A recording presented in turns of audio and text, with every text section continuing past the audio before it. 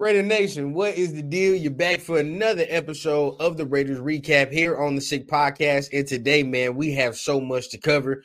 GM news, head coach news, right? What's going on for the rest of the league, and how is it going to impact the Raiders' future? So without further ado, man, let's go ahead. Let's get this intro started, and let's get this show cracking. Turn up your volume. Because you're about to listen to The Sick Podcast. Raiders Recap. Jacobs with running room right up the middle. Jacobs is on his way. The Raiders are going to win this game. The sickest Las Vegas Raiders podcast. It's going to be sick. What is the deal? We are back again for another episode of the Raiders Recap on the Sick Podcast. Make sure you guys are hitting the like, hitting the subscribe button, and please tap on that little notification bell so you get updated whenever we drop in episodes and give y'all updates. 2023 season was a whirlwind, right? It's been all over the place, all right? Two different head coaches, a head coach change, GM change. And all of a sudden now we find ourselves in a predicament where the interim head coach and GM actually showed promise, and they actually show that they can, get the job done realistically. And I know there's a lot of people out there in Raider Nation that don't believe in Antonio Pierce, don't believe in Champ Kelly. And then everybody thinks it's just off of emotion. Oh, he's from Compton, NWA ain't gonna win games. Facts do back up some of the claims that Antonio Pierce can have a shot to be a head coach ever since he's taken over the defense. Damn near first in yards allowed, first in points allowed. Penalties have gone all the way down. And now the Raiders are the least penalized team in the NFL. Think about that. And that has happened since Antonio Pierce's him being here, since his reign. This is when everything started to flip. With Josh McDaniels, the team was not disciplined. The team didn't look focused. The team didn't look ready to play. They didn't look like they wanted to play for that head coach. Then you flip over to Antonio Pierce, everything flips, and the aggressiveness is up. Everybody looks like they want to play. Everybody looks like they're in tune. And not only that, no penalties. They're playing disciplined as well. So those are things you can hang your hat on if you're Antonio Pierce. But I say all that to say the Raiders have not yet pulled the trigger on yet Champ Kelly or Antonio Pierce. Okay? They have went out there and they have requested interviews from a lot of different people. Now, some of it is due diligence. Yes, I believe that. But some of the connections that some of the GMs have within some of this stuff, it's kind of eye-opening, right? So when we look at it, the Raiders have requested interviews from a certain number of GMs. And from everything that has been said, Mark Davis is finally looking to do the right thing, and he wants to hire the GM before the head coach. I've always said that the best teams in the NFL are usually GM-driven, right? And the head coach don't have all that power where he's picking, he's the GM, coach and all that. It usually doesn't work. All right, so you need to have a good GM. So Mark Davis is going to hire that, and then the head coach will be hired. But whoever the GM is will tell you who the head coach is. So they have requested interviews from Adam Peters. Right now, he is an assistant general manager with the 49ers right now, okay? They've also requested an interview with assistant general manager Ed Dodds. And if that name sounds familiar, right? They interviewed him about damn near 3 years ago, before they interviewed Dave Ziegler and Josh McDaniels for the job. And if you don't know who he's linked to, Ed Dodds is linked to Jim Harbaugh. Okay, so very, very interesting facts right there. As we continue, they've also requested interviews from Trey Brown. He is with the Bengals. And then they have also interviewed, I think they're going to be interviewing him tomorrow, Bills director of player personnel, and I believe that his name is Terrence Gray. So he will be coming in tomorrow for an interview. Very, very interesting. Now, on the Champ Kelly side of things, the Panthers have requested an interview from Champ Kelly, which, I think you have to take serious, because I think Champ Kelly, it's only a matter of time before he gets a GM job. To me, he knows how to spot talent. To me, I feel like he would know how to build the roster from in and out. I think that he'll be aggressive as well. I think he's the type of GM that might have some aggressiveness to him if we need to make a move, if we wanted to get some big fish, right? I think that can work, but have to take that serious, okay? So while we're interviewing guys, maybe it's a formality, maybe it's not. But at the end of the day, our interim GM is getting interviews from other teams. Have to take that legitimately serious because they offer him something. Champ Kelly would be a fool not to take that legitimately serious. I don't believe he wants to be with the Panthers over the Raiders. No, but the interviews and if they offer him show, this is legit. We have legit candidates, right? And everybody was on Antonio Pierce's case over social media, which is why I'm like, everybody, you gotta wait. You gotta wait and see what happens, bro, before you just blurt something out. Right now, you can have predictions, but at the end of the day, sometimes it's better to wait and see. Everybody says, "Oh, Antonio Pierce not getting any interviews. Who cares? Who cares? He's not that good." And all of a sudden, like clockwork, right? He gets an interview request from the Tennessee Titans. Have to take that serious as well. But as we talk about all these candidates that's getting there, I still think it only comes down to two people. And it better only come down to two people. That's me. Where I look at Antonio Pierce, Champ Kelly. Those are the two in one lane. In the other lane would be Ed Dodds and Jim Harbaugh, right? That would be the other lane for the Raiders to go.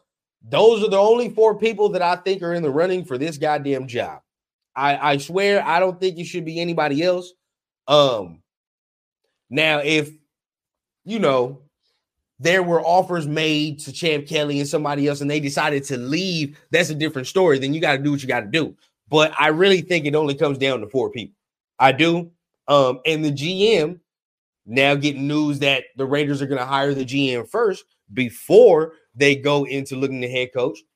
The GM will tell you who the head coach shall be, right? So we have to look in that. I don't think the decision is going to be made sometime within the next week. I think that we're looking somewhere towards the end of the month, like in the late 20s.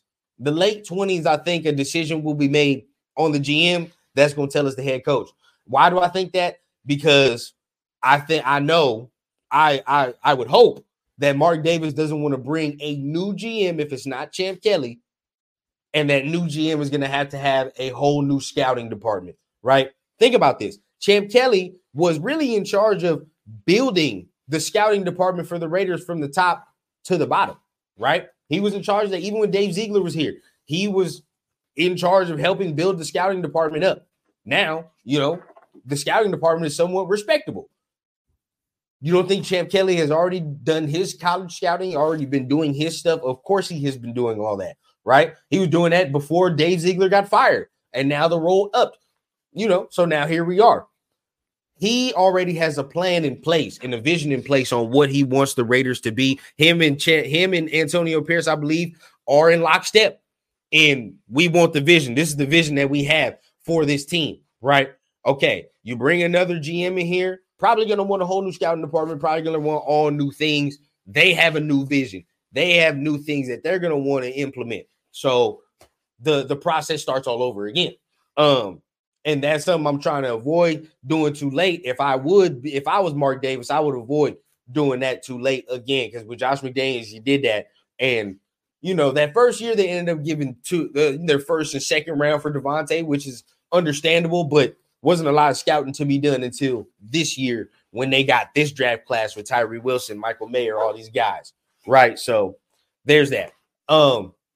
Now, I don't think I'm panicking right now because, like I said, this is a two-man race for the head coaching job, two-man race for the GM job. Okay, would I be angry if Jim Harbaugh got the job? Wouldn't be angry.